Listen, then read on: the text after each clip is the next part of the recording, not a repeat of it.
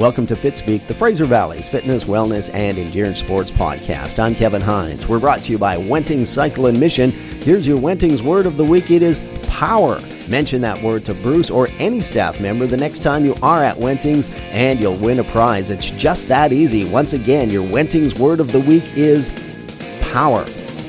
We're also brought to you by TriJoy, the spirit of multisport. With the race season just around the corner, it's time to get serious about your training, and TriJoy can help. We'll meet with you in person to discuss your goals, make a training plan, and give you the support you need to achieve them.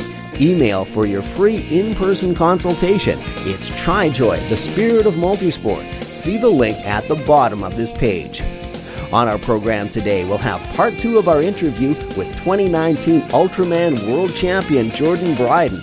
I'll also have your race results from the Mission Hypothermic Half. But to kick things off, the Roundtable.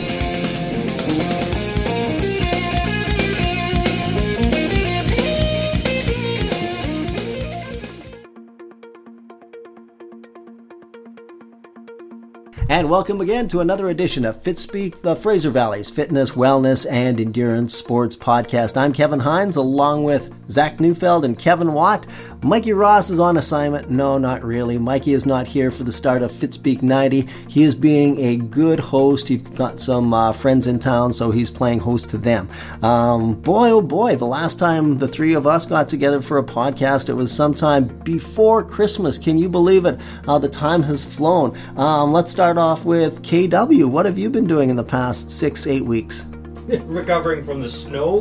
What else? By the way, it is, what's the date? February 3rd, 2020. So it's been, 2.5 months? Yeah. 2.5 months. So, well, it's good. You know what? It was nice out on the weekend. Got out on my bike. I've been hitting the dike. Now, for your future sponsors, you're talking a gravel bike or a cyclocross bike or what? Right now, just gravel bike. Who makes it? I've got a Felt. It's heavy. I did Matt Scott's ride a couple of years ago, and I probably flatted, 7 or 8 times in one day. So I've changed out those tires, put on some bomb-proof wire beads, and I'm ready to go. Usually around this time of the year, gravitate towards the dikes in Matsqui and in Pitt Lake area, just because I don't know, it's a little bit safer out on the roads and stuff like that. But you can peel out 100 kilometers with no problem out on the dikes, and it's safe, right? So I think that's actually not the trend that's going on right now for people. They're kind of hitting the dikes and stuff like that. So it's good safe riding.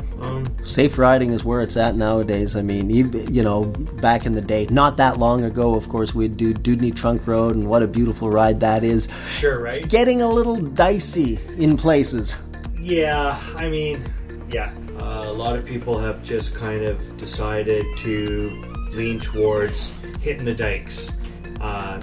Safety's always paramount, and people just want to enjoy the ride. They don't want to get frustrated with drivers and all the rest of it. So, well, it's good to hear that you're back on the bike and you're enjoying it, and we're looking for some exciting things to happen in the cycling career for Kevin. And you know what? Today is February the 3rd. Yesterday, of course, was February. Zach Neufeld, how did you celebrate Groundhog Day? I noticed it was Groundhog Day on Facebook.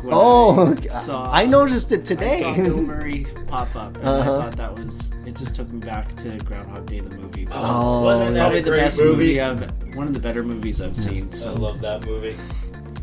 Yeah, it was pretty cool. Now, one of the things that we were also talking about was not only was yesterday, of course, being February the 2nd, Groundhog Day, it was also kind of like a big day in American sports, because that's the time that they hold probably the biggest television event of the year. And, of course, the Super Bowl was held.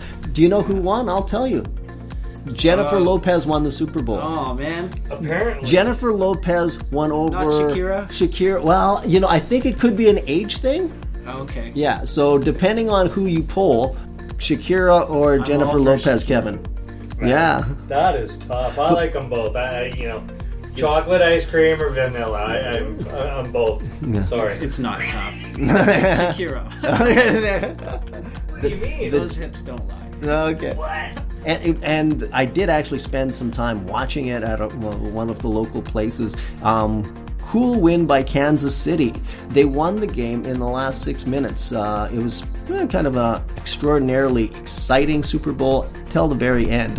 So that was a sporting event that I was paying attention to. In addition to that, we've had a few local sporting events that did not feature Shakira, sorry to say. One of them, however, featured our ATC correspondent, Coach Mikey Ross. He did pretty well at the hypothermic half. No, he did not win, but he turned in a pretty stout time, around an hour and 36 minutes, and he was saying that some of his students or athletes from the ATC did pretty well, including the winner, whose name escapes me at the moment, but went 122. So congratulations to that ATC member, who we will try and get a name with in the future.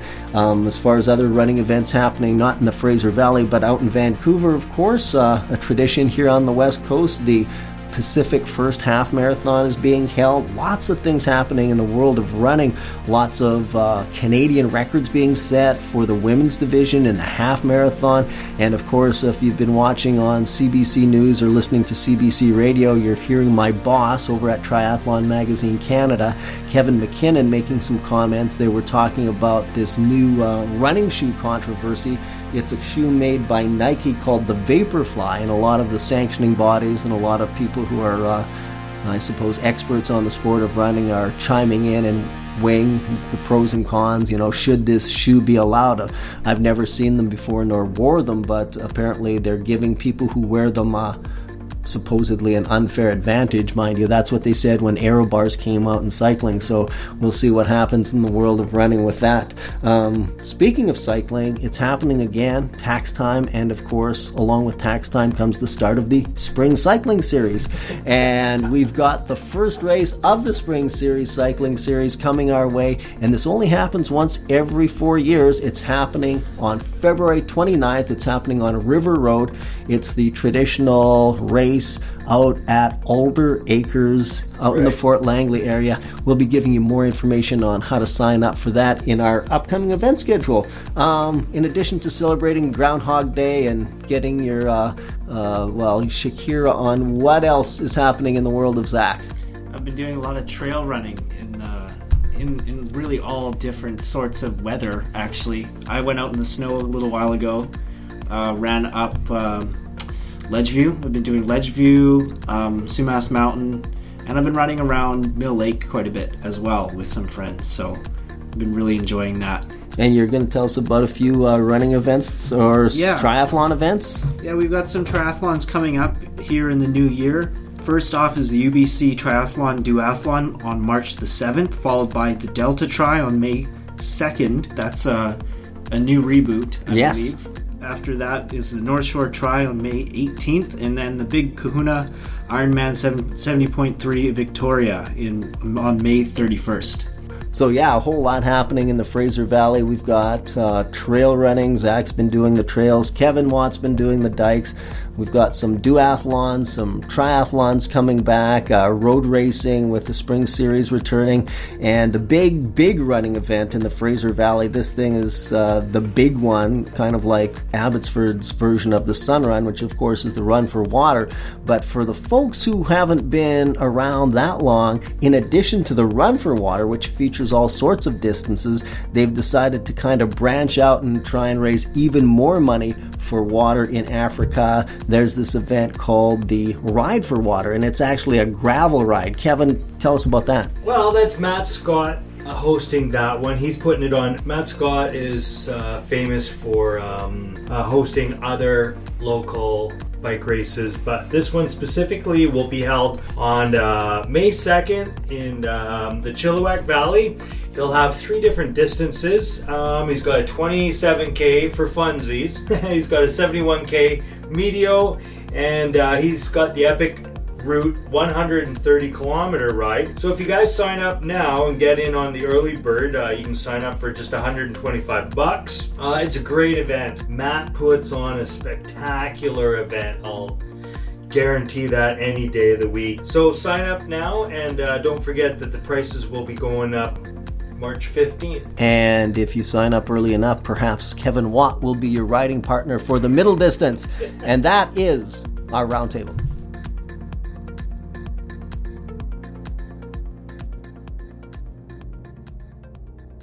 Triathlon, a fairly new sport, which is actually 3 sports in one: swimming, biking, and running. 3 sports and a multitude of distances you can choose to compete in. Most people new to the sport do what's called a sprint. That's a 750-meter swim, a 20-kilometer bike, and a 5-kilometer run. Maybe the most famous of triathlon distances is the Ironman. That's almost 4 kilometers of swimming, just under 200 kilometers of cycling, and to end things off, a full marathon. That's right, 42 kilometers of running. Well, running if you're strong enough to run at the end of one of these things. But the Ironman isn't the longest distance triathlon there is. Some are so long they take days to complete. For example, there's the Ultraman distance. It's held over 3 days. On the first day, if you're crazy enough to enter, you'll swim 10 kilometers, more if you don't swim straight. You'll get out of the water and ride your bike for 160 kilometers. Day 2 is a long bike ride, 270 kilometers. But the most challenging day is day 3, the double marathon. Yeah, real people, not cyborgs, do this sort of stuff. I did my first and probably only one back in the summer of 2017. Along with me, there were 17 other crazy people who wanted to test their physical and mental limits. One of them was a former neighbor of mine from Airdrie, Alberta, Jordan Bryden. At the end of the day, I was happy because I finished. Jordan was happy because he won, although I'm not too sure which one of us who was happier. The ultra distance really suited Jordan, and he came back to Penticton last year to do another ultra, and he won that too. By winning it, he was invited to go to Hawaii to compete in the World Championships. If you were listening in part 1 of our interview, yeah, you know what happened next. He won that race too. Today, in part 2 of our interview with the world champion, we'll find out about just how important the role is of a crew in the Ultraman, the strategy he used to win that race, and what an athlete's mind does in a race that's so darn long. We'll also get to meet Jordan Bryden, the graphic designer. He's the guy who pays the bills for his triathlon habit. Let's welcome back 2019 Ultraman World Champion, Jordan Bryden.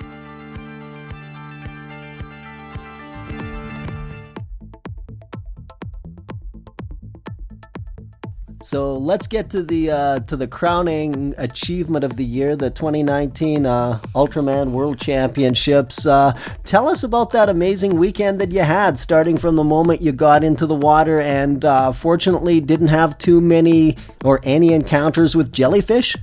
Yeah, no, I was originally actually planning on not wearing a wetsuit, but you are allowed to wear a wetsuit in that race, and it is one of those things that, you know, it's not just a buoyancy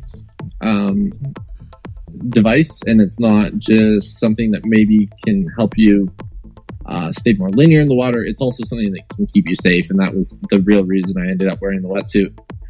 I was worried that I might get a little bit too hot in it, and I did get pretty warm for sure, but sea lice, anything like that wasn't an issue, because, you know, one jellyfish sting and you can pretty much have a big problem on your hands. So unless your name is Daniela Reef, and then you just keep rolling. That's right. Yeah, she's a different level than most. No, the swim was pretty smooth the whole way. I felt like I had structured it quite well. I went out really hard for the first 400 meters because I didn't want anyone trying to hop onto my boat, hop onto my feet, and to just establish some level of distance so that I could stop worrying about everyone else and just sit on the front and work my pace. That was once I kind of had that gap, I was very comfortable with what my stroke rate was and working hard and really just swimming as well as I could. But then I didn't take into account maybe the fact that there could be this big head current. that year. So I was planning on being out of the water around 215 to 218, and I didn't come in till I think it was over 240. Just simply because the currents were a little bit rougher that day, and everyone was swimming much slower than they had before on that course. I was a little bit bonky coming out of the water, but my crew was just golden the whole time. And I think anyone who is interested in the ultra distance knows or should know that your crew is your lifeline. Like, they are as important as your bike to get through that race. And what Jordan, they do dictates.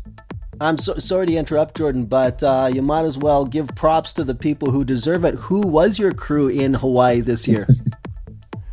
Yeah, absolutely. First up was actually Brad Sawa, who's the Ultraman Canada race director. He's from Calgary too, and I called him after the race I called him before the race, and I said, "Oh, I need another person," and he didn't even hesitate to come. So Brad was amazing. My second crew member was actually a client of mine. I'm a graphic designer, and Dave Dwan lives on the island. He's a ex-New Zealander. Okay.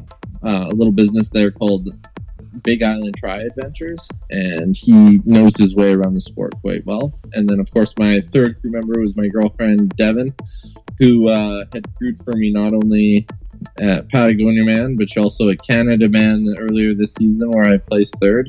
Wow. And then also at Ultraman Canada. So she had her work cut out for her this year with 4 crewing opportunities within the less than 12-month period. So Jordan, how are you paying back the favors, those massive favors to Brad and your girlfriend?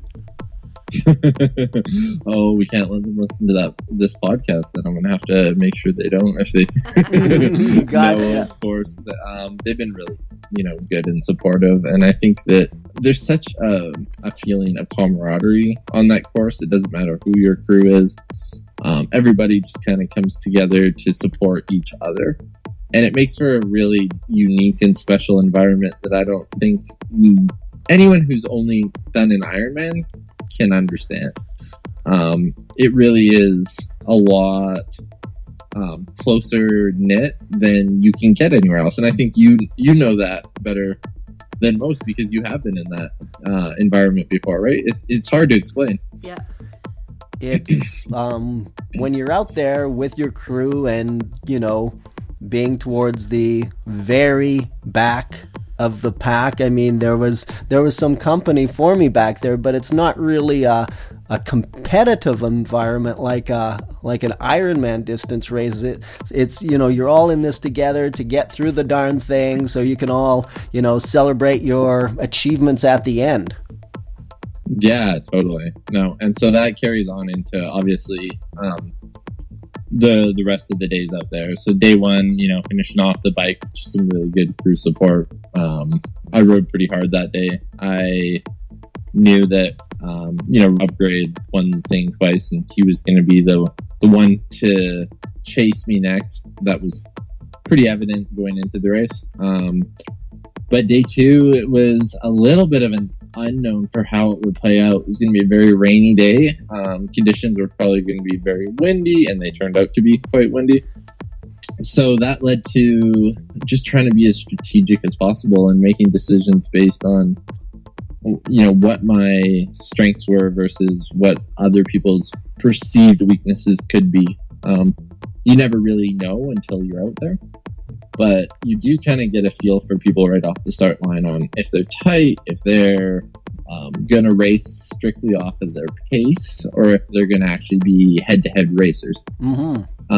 And you make your initial moves to kind of just feel out what people are going to do, and then read the race that way. And I felt like I did a good job at understanding how people were performing that day and where they were going to put their efforts in. So I just tried to gauge myself accordingly. Ended up coming across the line. Originally, I was going to be a third bike. I actually caught Mark right in the last climb up to Javi, and Rob Gray both rode really well that day. They're both a lot lighter than me. I'm a pretty big guy at 6'5". So yeah. Yeah, that last big climb definitely was on my mind, and I knew I had to be ready for it. And I was lucky not to lose much time on them. Going into the real day, like day 3, I think everyone knows when they first hear about Ultraman, Kona, like day 3 is the day, right? It's when you ride the Kona bike course and you're at that turnaround point and you go past that mailbox, you're like, okay, I gotta ride home. That's a long way. Well, that's the run course. That's the run course. Exactly where you. That's where you go. So it could be pretty intimidating, and any sort of a gap. And I had, I think, 10 minutes on Rob. It doesn't really mean anything. Yeah, you can have a couple of moments of poor judgment or whatever, and that 10 minutes can evaporate very quickly. My race strategy, I guess, just came down to like one thing. It was just like, don't let Rob take a step in front of you. Just like that. And that, I'm used to doing some speed work throughout the year and some fast workouts, so I knew I could handle attacks. I knew I could recover from people making moves, and that as long as I just kept one foot in front of him, I would probably end up holding on to that lead. And that rang very true throughout the whole day. The only thing that maybe we didn't expect was that Mark would run just as quick as he did, and he was first across the finish line. He ran away from us from the, I think it was like 18K mark. He just started to pull ahead and never saw him again until the finish line. So luckily we had a good gap on that from day 1 and 2. Were there any moments, especially on the run day, where you really had to dig deep? You perhaps had some self-doubt, perhaps the nutrition was starting to flag and things started to kind of cave in for you? Yeah, it was funny because I ran the whole thing. I never walked, never took a step of walking except for stopping for traffic lights, which you kind of have to do. Yeah. And it's painful when you come up to a traffic light and you just miss it. Man, I can't tell you. Yeah. I had made a move on Rob right around the 36K mark because I heard he was starting to try to come back on me after I put a little gap in, and I was like, all right, this is working really well. And then you get to Waikoloa, and I just missed that traffic light by like 2 seconds, and I stood there, and right before it turns, Rob runs up beside me and gives me the head nod, like, oh, hey, okay, I guess we're here again. All that work was for nothing. Yeah. Wow.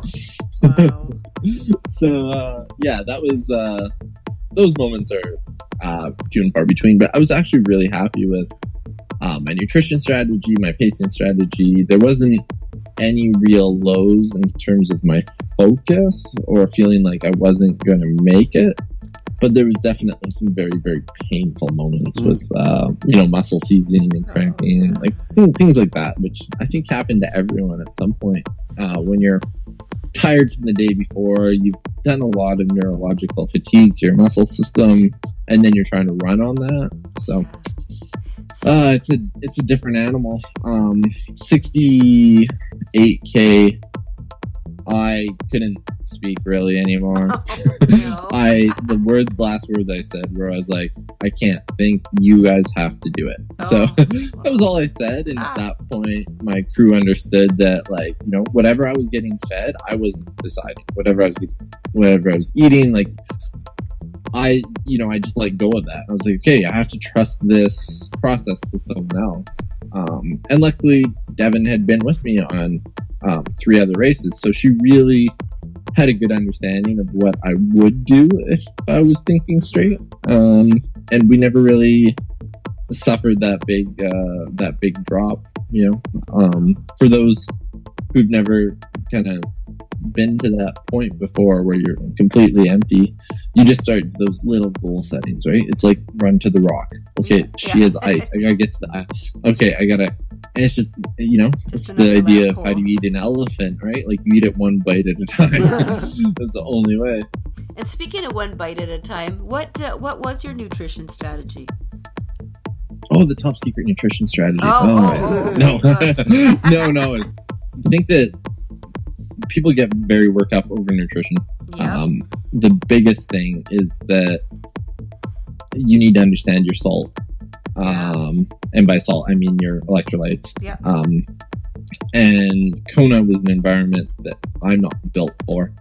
I didn't cut weight once this year. Like, I raced heavy at every single race I did because I was dealing with a lot of other stuff I was recovering from. So, I went through half a container of base salts during that race, which I wouldn't recommend for anyone, but it was the only way that I was going to keep moving forward. I do a lot of Sutton-esque nutrition strategies, so using a carbohydrate based drink, but also chocolate. Like, chocolate is the bomb, in my opinion. Yes. Like real chocolate bars? Chocolate? Yeah, like the Mars bars type stuff. Yeah. Brett It's a was nice always light snack. saying, like, Brett was saying, like, if you can get it anywhere in the world, you're never going to have a problem using it. And, like, Snickers, Mars, some of those are not conventional products, but you can get them at any gas station in the world pretty much. Exactly, so if you have access to it every day you train, you're going to have a good response to it with your gut on race day. Yeah. So in terms of real food, stuff that isn't in a powder or a liquid, you ate chocolate. Any other real food you ate? I mixed it up with like a lot of different bite-sized stuff.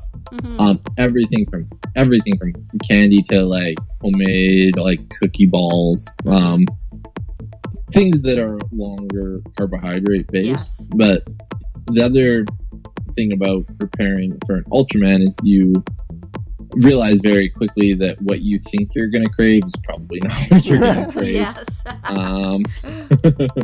So you need to go in when you prepare your coolers and stuff with as many options as possible. Yes. And some real food.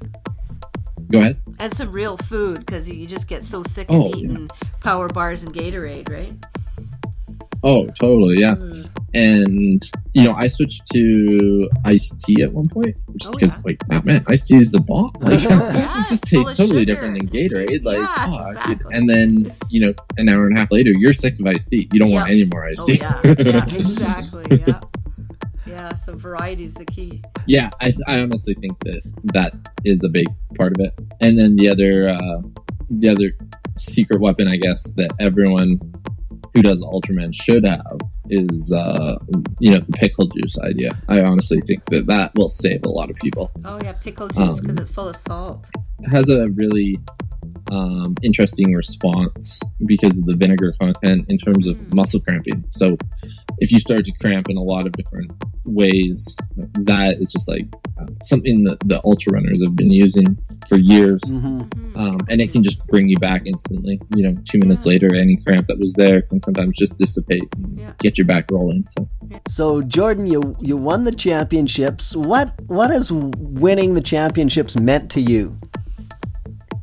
It's like, it was like I mentioned earlier, knowing what like Cutjar went through and like, him winning that world championship and like just trying to follow in the steps of that was kind of fun and unique and something that I had heard about from a very young age, and to be able to put myself kind of, in that same sort of box was something that it meant a lot, and it meant a lot that it was done in a way that I can really be proud of, I guess. Not so much just from the result, but just, working with such a phenomenal person in Julie Dibbins as a coach and having that sort of support, but then having your crew there and just being there to race and to see what you can do and have the best race that you're capable of. It had maybe a little bit less to do with, the overall win and saying you're a champion. It had more to do with just being able to make as many good decisions and race as smart as possible for the course of almost 24 hours total race time. So that's a lot. I was pretty ecstatic. Obviously, having a world title like that is pretty important, and it's not something I would take lightly, because I know there's a lot of people that really would love that. Oh, yes. yeah, it's just, it was really important and really special. Yeah, and I think as well, like, my dad the week before did his very first Ironman, so he's been doing triathlon, sprint distance, and some other distances since I pretty much started. But he had a double knee replacement, and at 60 years old did his first Ironman, and immediately the next week signed up for his next one because he wanted to improve and keep pushing forward and seeing what he was capable of. So it's just really nice when you can see something happen, bring it to fruition, and then move forward and see what else you can do, take the next step. Yeah. And that was a large piece of the reason to go there, and why I'm happy with it, I guess. You're a happy guy, and there's certainly a bit more than just Jordan Bryden, the athlete, because you're, I think, one of these rare people in Canada who's actually been able to make a living from triathlon. How do you earn all this money? I mean, you're headed off to a training camp, you do a lot of training, racing all over the world, but most of your income is from the sport of triathlon. Tell us a little bit about that. Yeah, so like obviously it's not a sponsorship thing as much as I would love to say it is. No, the income I create is, I guess the easiest way to simplify it is, in about 2013, 2014, I made the decision that I wanted to be able to be as mobile as possible, be able to work for myself. So I just ended up choosing projects and switching income into only remote-based jobs. That then led to my position where I currently am the lead graphic designer for a company called Tribe Solutions. I'm the lead graphic designer for all ITU merchandise that goes up, all around the world. So any World Cup, WTS, that sort of stuff. Yeah. I do a bunch of Ironman racing, Ironman races, work for over 300 races around the world, as well as close to 200 different clients on designing bike gear and training suits and racing suits. And yeah, so I do substitute and I do pay for 90% of my income specifically from working remotely. Wow. So I freelance as a photographer, I coach 12 athletes, I own 3 running races. And it's a lot of work and it's a lot of hours, but it's all jobs that I can do when I'm living in a Sprinter van anywhere I want. Yeah. Jeez, wow. Wow, that's amazing. So you've done, well, with the exception of maybe going to the Olympics, you've certainly hit every, box, every checklist for that box. What do you have left to do in the sport that you haven't done yet? Oh yeah, well obviously race as a pro in Kona is on the top of that list. I don't think I'm under any illusion that I'm going to beat Frodeno at the next Kona World Championships by any means, but I do think that there are courses out there that suit me where I can podium at quite handily with the right amount of preparation. And the way the pro ranking system works right now is, a podium, a top 1, or in some cases 2.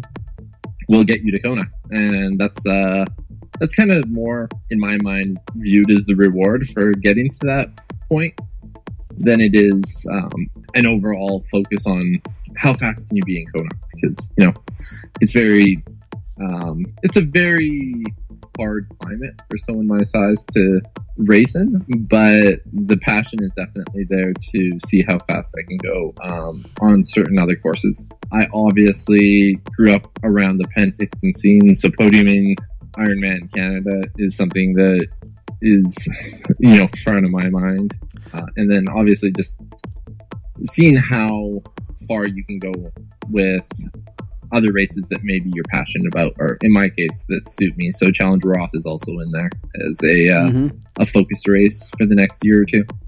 Now, Challenge Penticton, are you down for coming back in 2020, Jordan? Yeah, or for you say Challenge?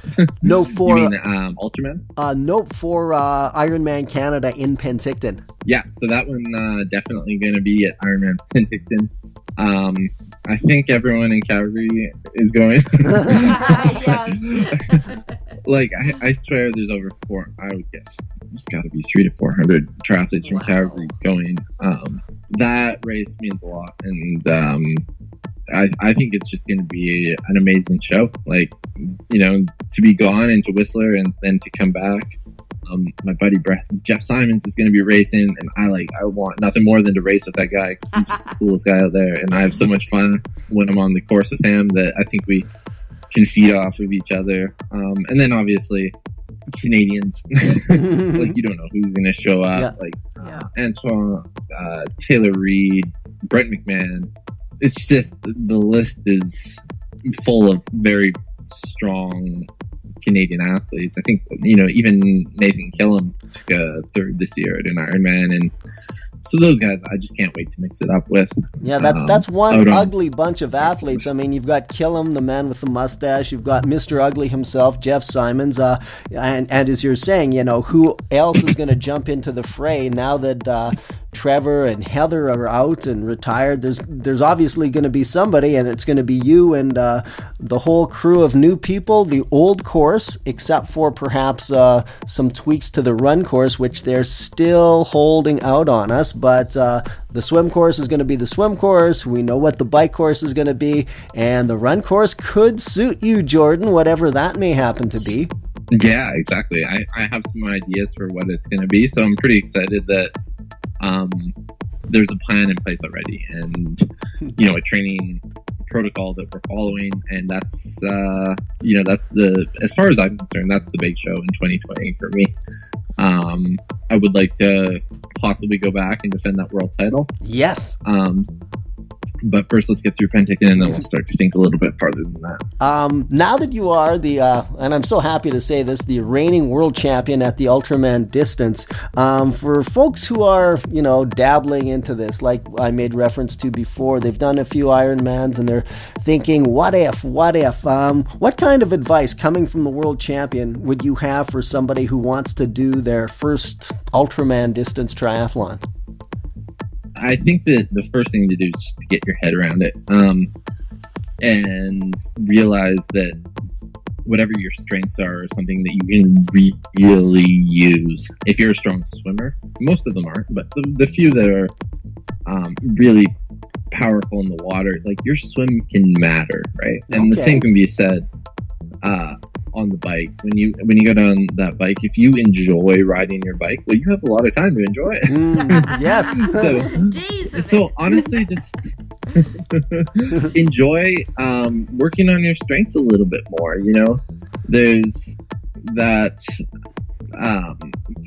I guess, like, there's a little bit of a hesitation to work on your strengths when it comes to Ironman distance, because you need to focus on your weaknesses to bring them up. I feel like Ultraman gives you a chance to exploit that into a way that you're able to, have a lot of fun. Yeah. I think the other thing is that you can't go into an Ultraman expecting the same dynamic from a person. I don't think you can expect the same dynamic from the event itself and the way that people behave, because it's very different.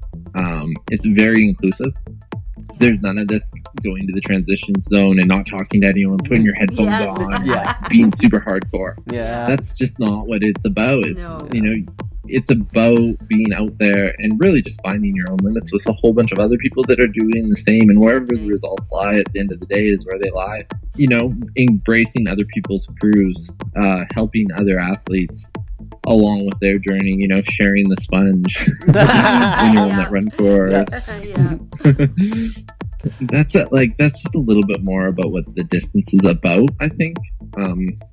For those that are maybe more worried just about making the time cutoffs in their first go, I think it's just a matter of being true to the training that you have put in up until that point. Try not to show up unprepared by any means. Yeah. But also just respect the course on that day and appreciate the course. And I think you can do just fine by, living by those small ideas.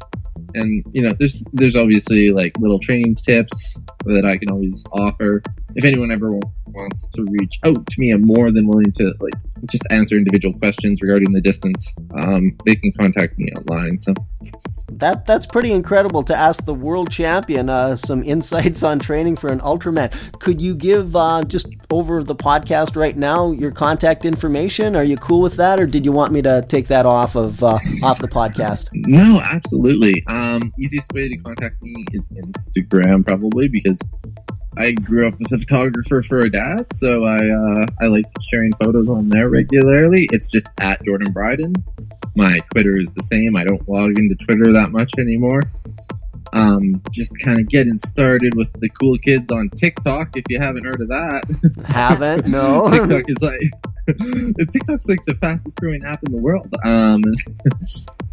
And that's at Jordan Bryden as well. And then my email, if anyone wants to reach out by that, is just my name at gmail.com and facebook.com/commitment.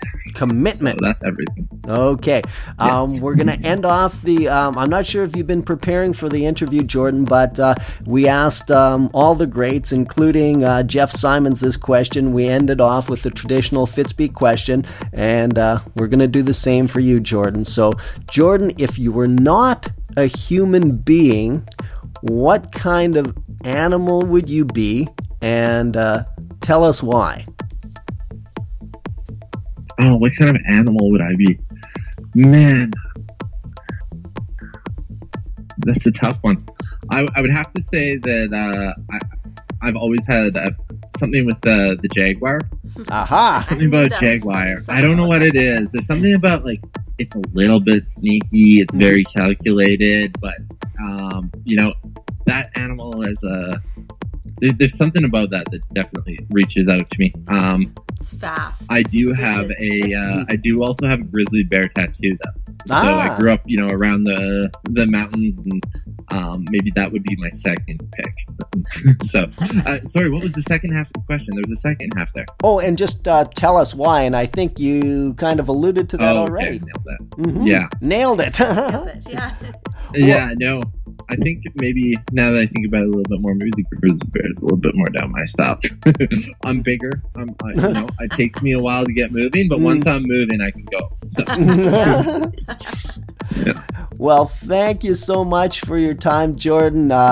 It's always pleasure talking to friends back in the home country of Alberta, and our history goes back. So remember to say hi to your dad, Rob, your mom, Heidi. I remember swimming with those folks back in the day in Airdrie, and some swell memories of that. And congratulations on an amazing achievement. Yeah, thank you very much, and hopefully I'll catch up with you, in person soon, and maybe we can do this all again after next season. Hopefully I have another result there that we can talk about. That'd be great. Absolutely. Thank you so much, Jordan. Thank you, Jordan. All right. Bye. All the best to you both.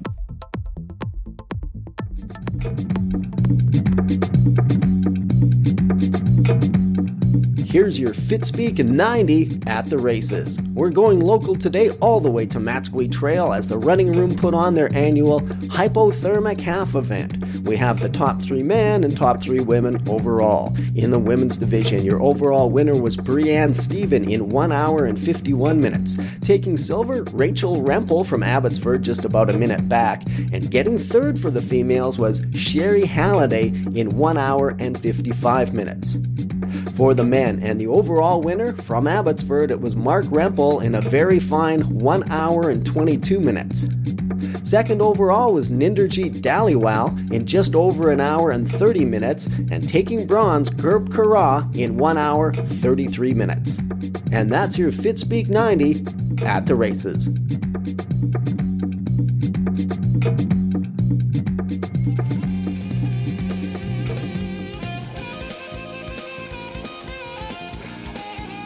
And that's it for another edition of Fitspeek, the Fraser Valley's fitness, wellness, and endurance sports podcast. Fitspeek is brought to you by Wenting's Cycle and Mission. Your Wenting's word of the week is power. Once again, your Wenting's word of the week is power.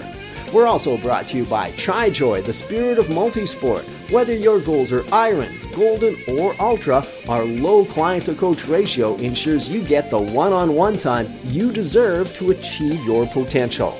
It's TriJoy, the spirit of multisport. See the link at the bottom of this page to book your free consultation and goal-setting session.